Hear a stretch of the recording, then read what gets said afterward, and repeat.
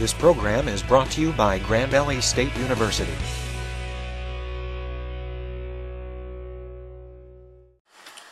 This is an interview for the Veterans History Project at the Library of Congress. This interview was conducted on June 2nd, 2008 by Jenna Brong, wife of Sergeant Matthew Brong in Fayetteville, North Carolina. Sergeant Brong was born on September 27, 1983. He was deployed to Iraq with the U.S. Army in August 2006 through May 2007. Matt, can you give us a brief overview of your childhood? I was born in Petoskey, Michigan. I grew up just down the road in Boyne City. I graduated high school there in 2002. From there I went off to Michigan State University where I was enrolled in Army ROTC.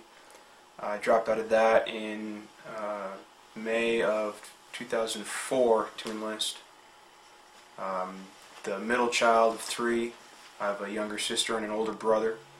My older brother is also in the Army. He's a captain.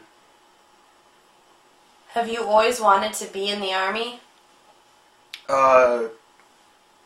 Specifically the Army, no, but I've always wanted to be in the military. Is it a family thing, or? Yeah, very much so. It's a family tradition. My brother was already had his commission when I enlisted. My father was in the Air Force in Vietnam before either of us were born. Before that, my grandfather, his father, was in the Army with the 1st Armored Division in World War II. My other grandfather on my mother's side he retired Air Force. He initially enlisted Marine. Then he went to the Army Air Corps before the Air Force existed, and he went with he was one of the founding members of the Air Force. And how did you decide to enlist instead of continue with the ROTC project?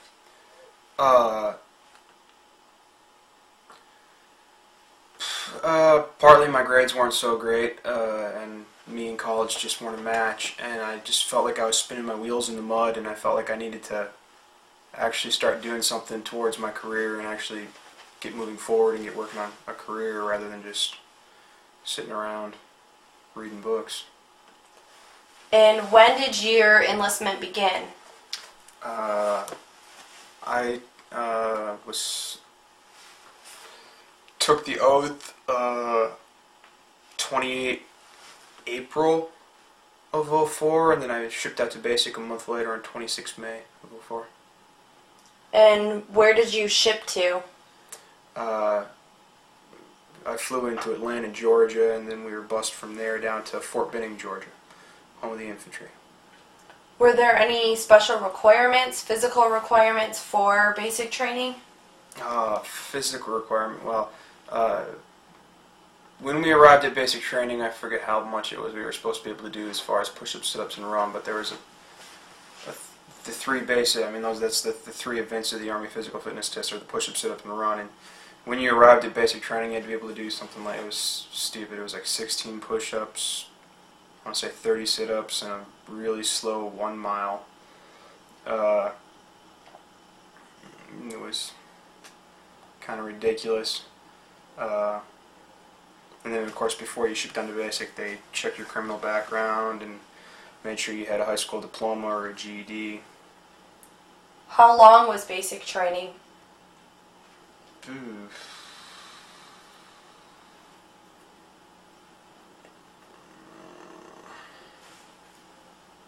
40 weeks, or no?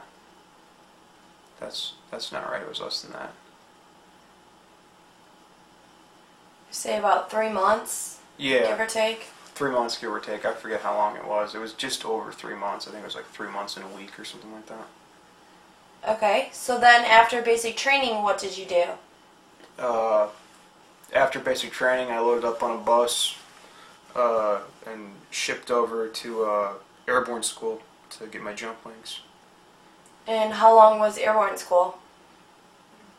Airborne School was 4 weeks. First week was ground week, where you learned how to fall down, theoretically.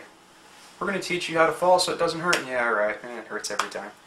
The second week was the tower week, where you learn how to, you jump out of the 34-foot towers and learn how to actually properly exit the military aircraft. You want to pay attention during that week, otherwise you'll end up bouncing off the side of the aircrafts. The third week was the 250-foot tower week, which they didn't actually get to jump too many guys off the 250-foot tower because there was only so many slots, so they picked everybody. They always had some random way of coming up with who they jumped off of those towers. I think when I was there it was birthdays. And then the fourth week was jump week, where you do your 4 jumps. It's supposed to be a jump a day, Monday through Thursday, and then Friday you get your wings. That Monday of my jump week was my 21st birthday, which I didn't get to go out and drink because I had to jump.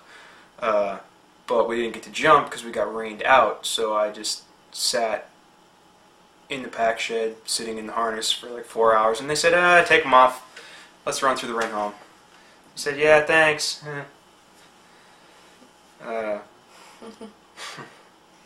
So then after airborne school, where did you go? After airborne school, I bussed again across post to the Ranger Indoctrination Program, the 75th Ranger Regiment, which was the unit I was going to go into until you have to pass the Ranger Indoctrination Program to go into the Ranger Regiment. And while I was in the Ranger Indoctrination Program, I broke my foot and I was medically dropped from the course. So then were you sent, where were you sent with having a broken foot? What happened after that? I got stuck in hold over there for a couple of months I think it took 6 weeks for the cast to come off, and then after the cast came off it took another month and a half, give or take, to get me orders to my first duty station, which was Fort Bragg. So they shipped me up to Fort Bragg to become part of the 82nd Airborne. Okay, and so when were you shipped to Fort Bragg? Probably late February of '05 was when I came up to Bragg. Okay. And what did you think about it? What did you think about the 82nd? What did I think about the 82nd Airborne? Mm-hmm. I didn't really have an opinion of it one way or the other. I had heard what all the guys down in the Ranger Training Detachment had to say about the 82nd Airborne, and the Ranger Regiment and the 82nd Airborne mix about as well as absolutely any ridiculously Rival. Large sports rival, yeah. They all call the 82nd Airborne the 82nd Airplane Gang because they don't like us. Oh. But then once I got up here, I heard all the things that up here had to say about Back there. the Ranger Regiment, and I have to agree with them. It's the most heavily armed fraternity on the face of the planet. Oh, the Airborne is, or the No, Rangers? the Ranger Regiment is the most heavily armed fraternity on the face of the planet. Okay, and how long were you at Fort Bragg before you were deployed? The first deployment wasn't overseas. It was just down to New Orleans for hurricane relief, and that was September of '05. Yeah, '05. So that was 7 months after we were... Yeah, 7 months after we were... or after I was stationed here. Mm-hmm. And that was... my battalion in the 82nd was on DRF-1, which is Division Ready Force 1. It's the one battalion in the 82nd that's ready to go anywhere on a moment's notice. So we got called up on a moment's notice to go down to New Orleans and clean up after Katrina. And we became the bulk of the man force for Joint Task Force Katrina. But that was kind of funny. We actually, the way we actually officially found out was we had our little phone alert rosters, and we had our person would call us and say, hey, we've had an alert, you have to come in, yada yada yada. But I didn't see, or I didn't get that call until after I had seen it on CNN. And once I saw President Bush on CNN saying, I'm sending paratroopers from the 82nd Airborne, I said, that phone's going to be ringing in a minute. And not 5 minutes later, there it rang. So what was it like being in with the Joint Task Force Katrina? What was that like? It's kind of awkward because nobody really knew what the procedure was for, what's the word I'm looking for? For stateside peacetime. Yeah, it's kind of rare operations. that a soldier, active duty soldiers, would be deployed somewhere stateside. Well, it's not entirely rare because the 82nd Airborne has actually done it before with Hurricane Andrew down in Florida, but that was back in, when was that? The early 90s. So it's been a quick minute since the 82nd Airborne has done it, and no one knew what to do. Like, we went in and we started pulling all the weapons out of the arms room, and they, after we got done doing that, they turned around, and the powers that be turned around and said, "Wait, no, you did it wrong. Go turn in all the machine guns," because we couldn't take machine guns with us because machine guns can't even be carried in a non-combat zone. Right, like a civilian. Yeah, they can't even be around to possibly even be used. Oh. I mean, not that. I mean, what purpose would there be for having a chain-fed machine gun in New Orleans? It'd be ridiculous. Right. And then after Katrina, you got deployed to Iraq, right? In August of '06? Yeah, August of '06, we got the orders to Iraq. The orders initially said the expected duration was initially said to be 180 days, but it was 180 days not to exceed 365, so that means you're going for 12 months, get used to it. And then while we were in Iraq was when the powers that be extended all the tours for the Army by 3 months, so then it became a 15-month deployment. And what was your reaction to, one, the initial deployment and then the extension?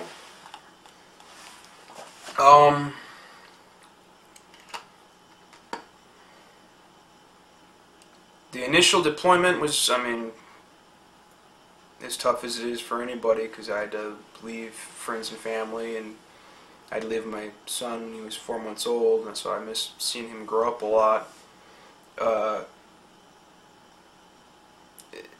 My reaction when I found out we got extended, I can't honestly say because I don't remember it. Oh, okay.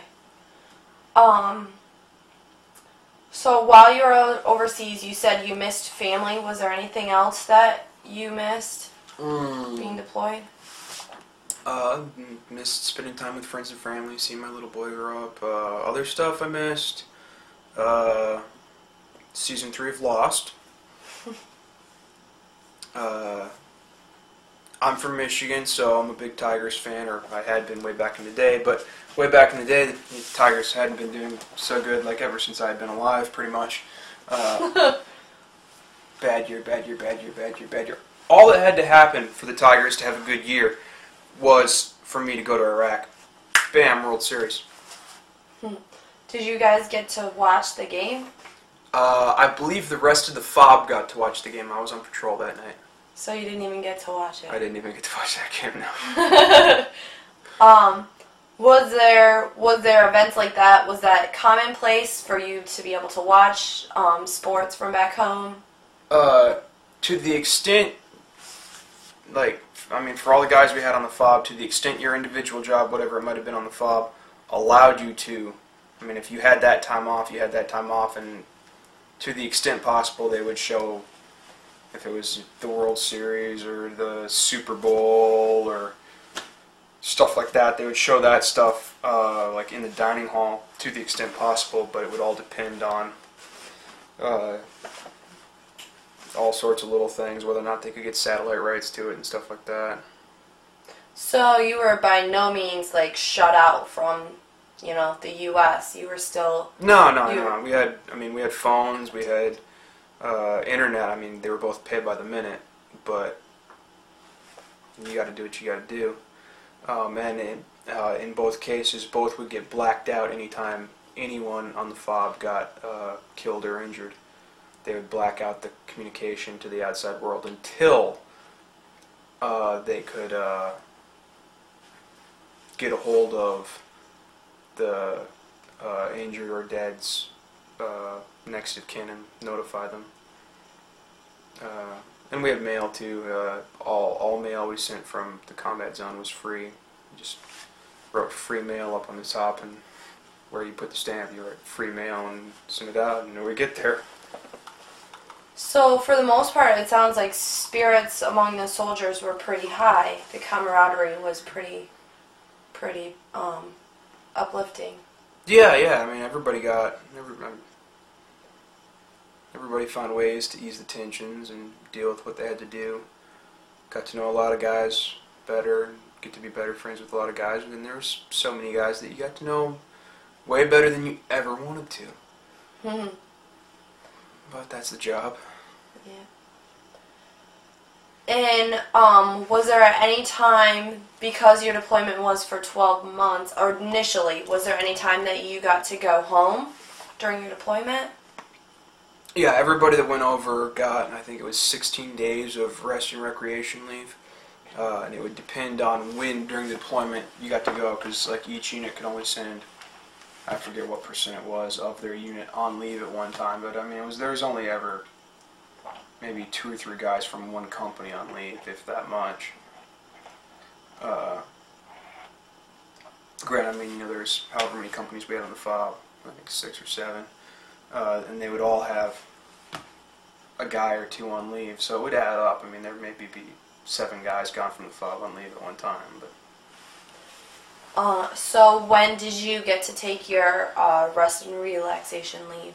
I took my rest and relaxation leave. I flew out of Brassfield on the 22nd of March of '07, and I didn't arrive back stateside until the 26th of March, which was my son's birthday, so I got to fly home for my son's first birthday. Oh, that must have been really exciting to see them after being gone for so long. Yeah, it was something else. So you got the 16 days, so that would bring you got back to Iraq at the beginning of April, second week of April, something like that? Oh, yeah, when was it? I think the 10th of April I had to fly back. It must have been hard to leave everybody. As easy as it was the first time, but yeah, you gotta do what you gotta do. You were injured in an IED explosion at the end of May. Can you explain kind of what happened, the events that happened before and then immediately after? Yeah. 26 May '07, which was my 3-year anniversary in the Army. I was on a mounted patrol. I was in the last of 4 trucks, and the first 3 trucks had actually driven over the bomb, and then the guy decided, wait, I missed those first 3, I'm going to get this one. Boom. And blew up the whole chunk of road underneath our truck and it got our truck also. We had 5 guys in the truck. The 2 guys were dead just at the push of a button, just like that. The 3rd guy died in the medevac chopper with us. I don't know how many minutes later, half hour later, maybe 45 minutes. What was the extent of your injuries? I had multiple fractured vertebrae. The one was a burst fracture, which was in my lower back, right where the back plate in my body armor rested, right where the bottom edge of my back plate was. That vertebrae just went to pieces. Now I have surgically implanted titanium rods on either side of my spinal cord, and I have multiple surgically fused vertebrae. And I also had a moderate to severe traumatic brain injury, which is why I didn't remember what was it earlier. When we found out we got extended, that was part of Iraq that I just don't remember from the brain injury. So memory loss is one of the symptoms or one of the lasting effects of your brain injury? Yeah, like memory around the time of the blast. I don't even remember the blast at all. I don't remember several weeks before the blast. There was initially like initially I had what was referred to as post-traumatic amnesia, or they also called it retrograde amnesia, just depended on what neuropsych you were talking to. But I had that for 5 to 6 weeks after the blast. And for 5 to 6 weeks after the blast, I didn't remember my son's birth 14 months before the blast. So you had about 14 months that were lost. Initially, I mean, they came back in time. Oh, okay. Of the 3 that were killed, how well did you know them? Pretty decently. The one I didn't really know too much. He was a pretty quiet guy. All I knew was he took care of his job, and you knew his end was covered, and he was good, and that was it. The other guy, I was his team leader way back when, before we deployed, and then he got transferred to a different squad. And then right before the blast, he got transferred back into my fire team. So I was actually his team leader when he died. And then the third guy was the other team leader in my squad. He was my roommate in Iraq. It must have been hard to lose 3 guys that you knew pretty well. Yeah. So you said that the 3 of you that had survived the blast had been air evac. Where were you sent to? We were air evac right from on site. I mean, initially, right after the blast, the 3 trucks had to turn around and find where the 4th truck disappeared to, because the 4th truck was thrown through the air end over end several times, completely off the road. Just, they heard a boom and they looked back and the last truck was gone and they didn't know where we were, so they had to find us off the road and set up a perimeter around us and call in a helicopter and all that. The medevac chopper landed right on the highway to pick us up, which medevac choppers hate landing on highways, but it was what we needed, so they did it. We were flown from there to Balad, Iraq, which was the closest major trauma center, I believe. We stayed there, I think, just overnight, a matter of hours. I had back surgery there. I don't know to what extent, but they cut me open there, that's all I know.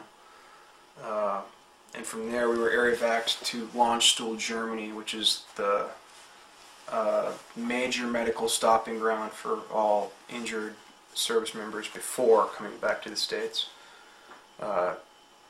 We both had back surgery in Landstuhl. And you and the other soldier? The 2 of us that were still surviving at that point. The one guy had died in flight to Balad. The other 2 of us survived, and we had similar back injuries. We both had back surgery in Landstuhl to have metal implanted and get the bones put back into a working order. That was in Germany, and then from there we were air evac'd into Andrews Air Force Base outside of DC, and bussed probably by ambulance over to Walter Reed Army Medical Center, also outside of DC. And what was the continued diagnosis? Once you got to Walter Reed, you had already had your surgeries and everything. Were you conscious? I believe I was conscious. I didn't open my eyes until I got to Germany. And then I was conscious back in Walter Reed. Like, the Army flew my family in to see me and put them up in hotels and all that stuff so they could come and see me at Walter Reed. And I was conscious. I believe I was intubated at the time, so I don't know how well I was talking. But my aunt had come down to see me from northeastern Pennsylvania, and she said that it was like talking to me back then was it was like it was me, but it was me like in a bubble. Like I was there, but I wasn't really there. And then later on, after I had come out of post-traumatic amnesia and become a lot more socially active. She was talking to me again, and she says, "Oh, now it's like talking to you just like back when you were 2 or 3." And it's like I was me again, so to speak. So how long were you at Walter Reed? They flew me into Walter Reed on the 1st of June, and I was discharged from Walter Reed and transferred down to the Hunter Holmes McGuire Veterans Affairs Medical Center in Richmond, Virginia on the 27th of June, so 27 days. And then they transferred me from there down to the McGuire VA, which is one of 5 military TBI rehab centers in the nation. Do you remember any of your time at Walter Reed? You were talking about post-traumatic amnesia. So you don't remember any of Walter Reed. What about Richmond, Virginia? I don't remember being at Walter Reed whatsoever. Like I have vague memories of being in a garden, and there was no gardens in Richmond, so the gardens I was in Walter Reed, and that was when I was relearning how to walk. Because I completely went back to square one. I had to completely relearn how to walk, and while I was relearning how to walk, they took me to the gardens there in Walter Reed and let me walk around with a walker and with a cane as I got better. So I remember that, but I don't remember a time of day or anything. I just know it was day and I was in a garden. And even how good those memories are just sketchy at best. All I really remember is I was in the garden, and I want to say I remember the garden being somewhat triangular, but I don't even know if that's right. And I remember being on a balance machine because when I was in Richmond, they put me on another balance machine. And I said, "Oh, I've been on one of these machines before." And they said, "Oh yeah, they probably put you on one back at Walter Reed." So I would say I remember being on that balance machine back at Walter Reed. I don't know exactly. The one neuropsych I talked to about it suggested the reason I remembered it was because it was a machine that was designed to throw me off balance and test my balances and stuff like that, so it was a little more traumatic being on one of those machines than just laying in a hospital bed, so I probably remembered that a little bit better because it was more of a traumatic thing. I remember that, but otherwise I don't really remember anything of Walter Reed whatsoever. And then there was a good week when I was in Richmond that after I'd been in Richmond for 2 weeks, because when I showed up in Richmond, I was scoring high enough on some of the neuropsych tests that they thought I was out of post-traumatic amnesia, but I guess they were kind of split. A couple of the therapists said I was out of it, and a couple of them said I wasn't. And after I had been there 2 weeks, they asked me how long I had been there, and I said, "I've been here about a week." And they said, "No, you've been here 2. So there's that first week in Richmond that I don't remember, because that was when I was still in post-traumatic amnesia. And after I had been in Richmond for a week was when I transitioned out of post-traumatic amnesia and started putting memories together day to day, where to the point that I could remember what I did in therapy the day before. Before that, it was just, "Oh, I'm here, this person's talking to me, maybe they want something." Mm-hmm. How long were you at the Richmond VA?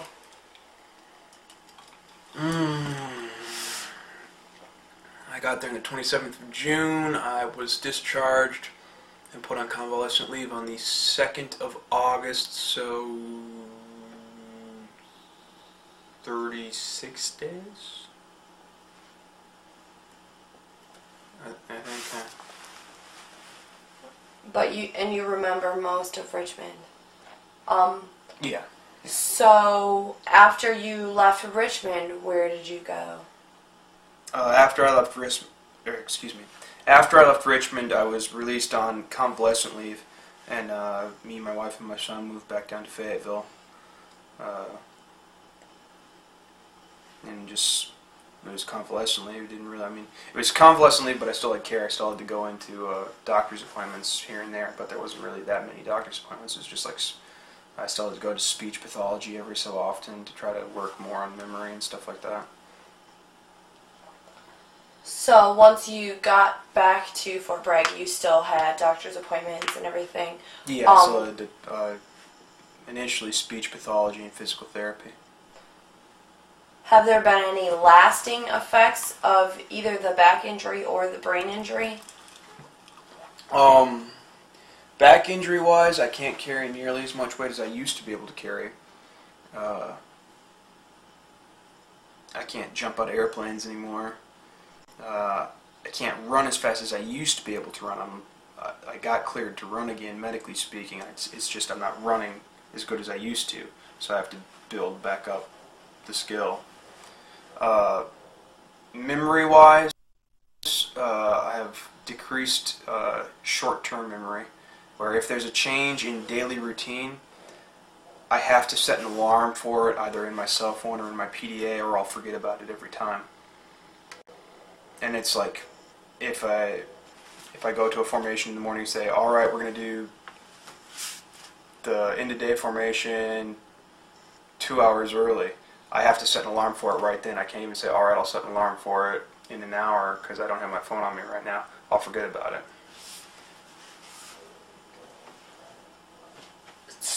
Were you cleared to stay in the Army, or did you need to medically retire? I'm medically reclassed. I can't be an infantryman anymore because to be an infantryman you have to be able to carry 160 pounds, and I can only carry 80 now. So I have to medically reclassify to a new job, generally speaking more towards a desk. Are you a member of any of the veterans organizations? Start a list. I'm a member of the American Legion, I'm a member of the VFW, I'm a life member of the Military Order of the Purple Heart.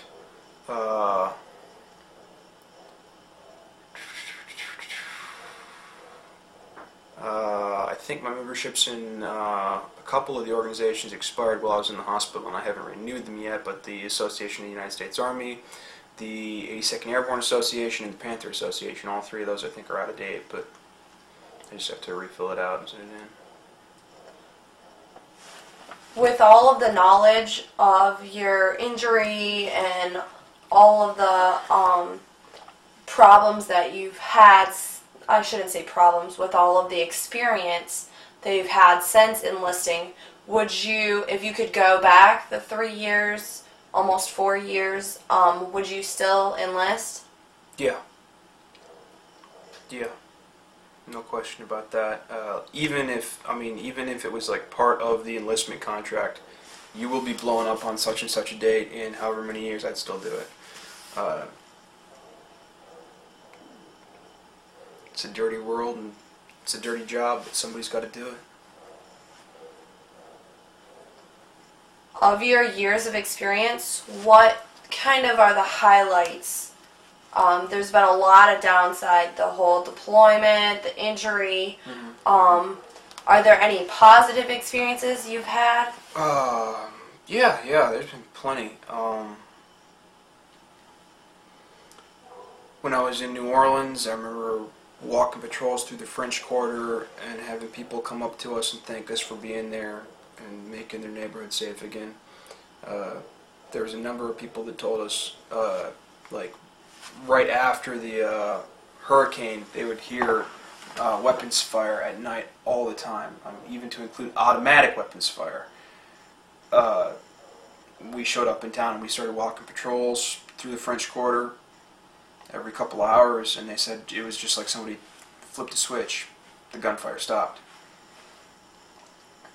So that was a positive experience. I remember when Vice President Cheney flew into New Orleans right after Hurricane Katrina to survey the site and wave the flag and all that, my platoon was selected to provide security on his helicopter landing zone.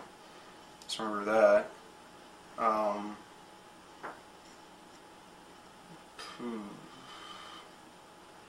I remember seeing not Vice President Cheney, President Bush come down to Fort Benning or not Fort Benning, Fort Bragg, excuse me, on the 4th of July of '06. I got to go see him on post when he came down to do that speech. Got to go to that with my one buddy who died in the blast with me. That was a positive memory. Positive memory from Iraq, there was the one day we were out on some little patrol, I forget. It was just, we had to have somebody in sector or something, so we were in sector. And I forget what excuse we had, but we were searching a house, and we wouldn't just do it for no reason. We had some reason, I just don't remember what it was. And while we were searching this house, we heard cracks in the air overhead. Somebody was shooting at us. And they were shooting just as well as absolutely every Iraqi shoots, which is not at all, especially at range. So they were shooting at us from, I don't know how many yards away, 300 maybe, 350. Because we looked off to from where we heard it coming from, and we saw a car parked next to a berm out there. And this guy was sitting out on the berm shooting at us. And it was cracking in the air, probably 10 or 20 feet overhead, because he doesn't know how to shoot at distance, or at all. So we loaded up our guys in the trucks, and we went chasing over to the berm to try to get him. And as we started closing range on the berm, this guy peeled out of there in a hurry and just sped up the highway to the north, because he knew we were coming for him, and innocent people don't run. So, do the math. We chased him to the north, and just up the highway he pulled into a little village. And there was only 3 roads going in and out of that village. One from the highway, and then there was 2 at the backside. So we sent 2 trucks in the village after him to chase him through the village, and he had to go through a busy business district. And then we sent 2 trucks around the village to the south to try to flank around the village and cut off the exit to keep him trapped in the village. I was in one of those trucks. And while we were flanking around the town to try to cut off the exit to the town, we got flagged down by an Iraqi, which Iraqis don't do that. It doesn't happen. Why is an Iraqi going to flag down an American soldier? There's no reason whatsoever. This Iraqi had his son in the backseat of his car, and his son had a gunshot wound to the chest and was bleeding profusely. His son and his son's friend had been playing with his AK, and it went off. And the kid took a round in the chest, and for whatever reason that day, we came under fire and we chased that car to the north, and because of that we were right there. And because of that we ran into that guy. And just by pure random chance, the one medic that traveled with our platoon on patrol was in one of those 2 trucks going around the town with us. So we got the kid to the medic just like that. Doc patched him up to the extent possible. I mean, there's not a lot you can do with a gunshot wound. All you can do is bandage it, stop the bleeding, and say, alright, he needs to get to the hospital right now. And the guy was rushing his son to the Iraqi hospital, but that kid would have bled out before he ever got there, if it hadn't been for running into us and getting patched up by Doc. Doc patched him up, and we sent the kid and his dad off to the hospital. I don't know if the kid survived or not. I don't know what the Iraqi hospital would have been able to do for him or actually did for him. But as far as I'm concerned, that accident would have happened regardless of whether or not we had ever gone to Iraq. Even if Americans had never set foot on Iraqi soil ever, there's guns, the kids are going to play with guns, it would have happened. But because we invaded Iraq, we were there, and that day, that kid ran into an American medic, and it saved his life.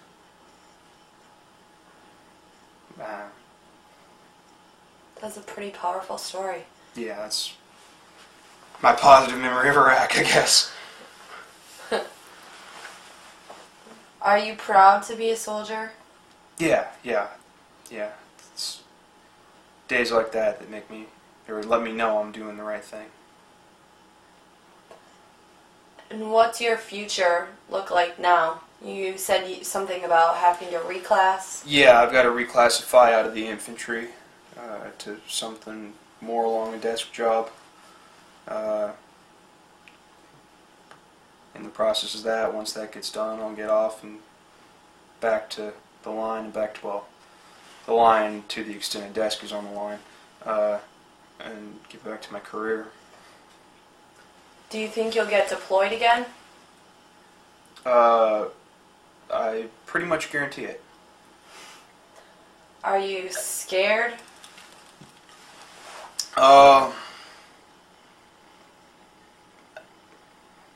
I have the same apprehensions about deployment that anyone, anywhere would have, but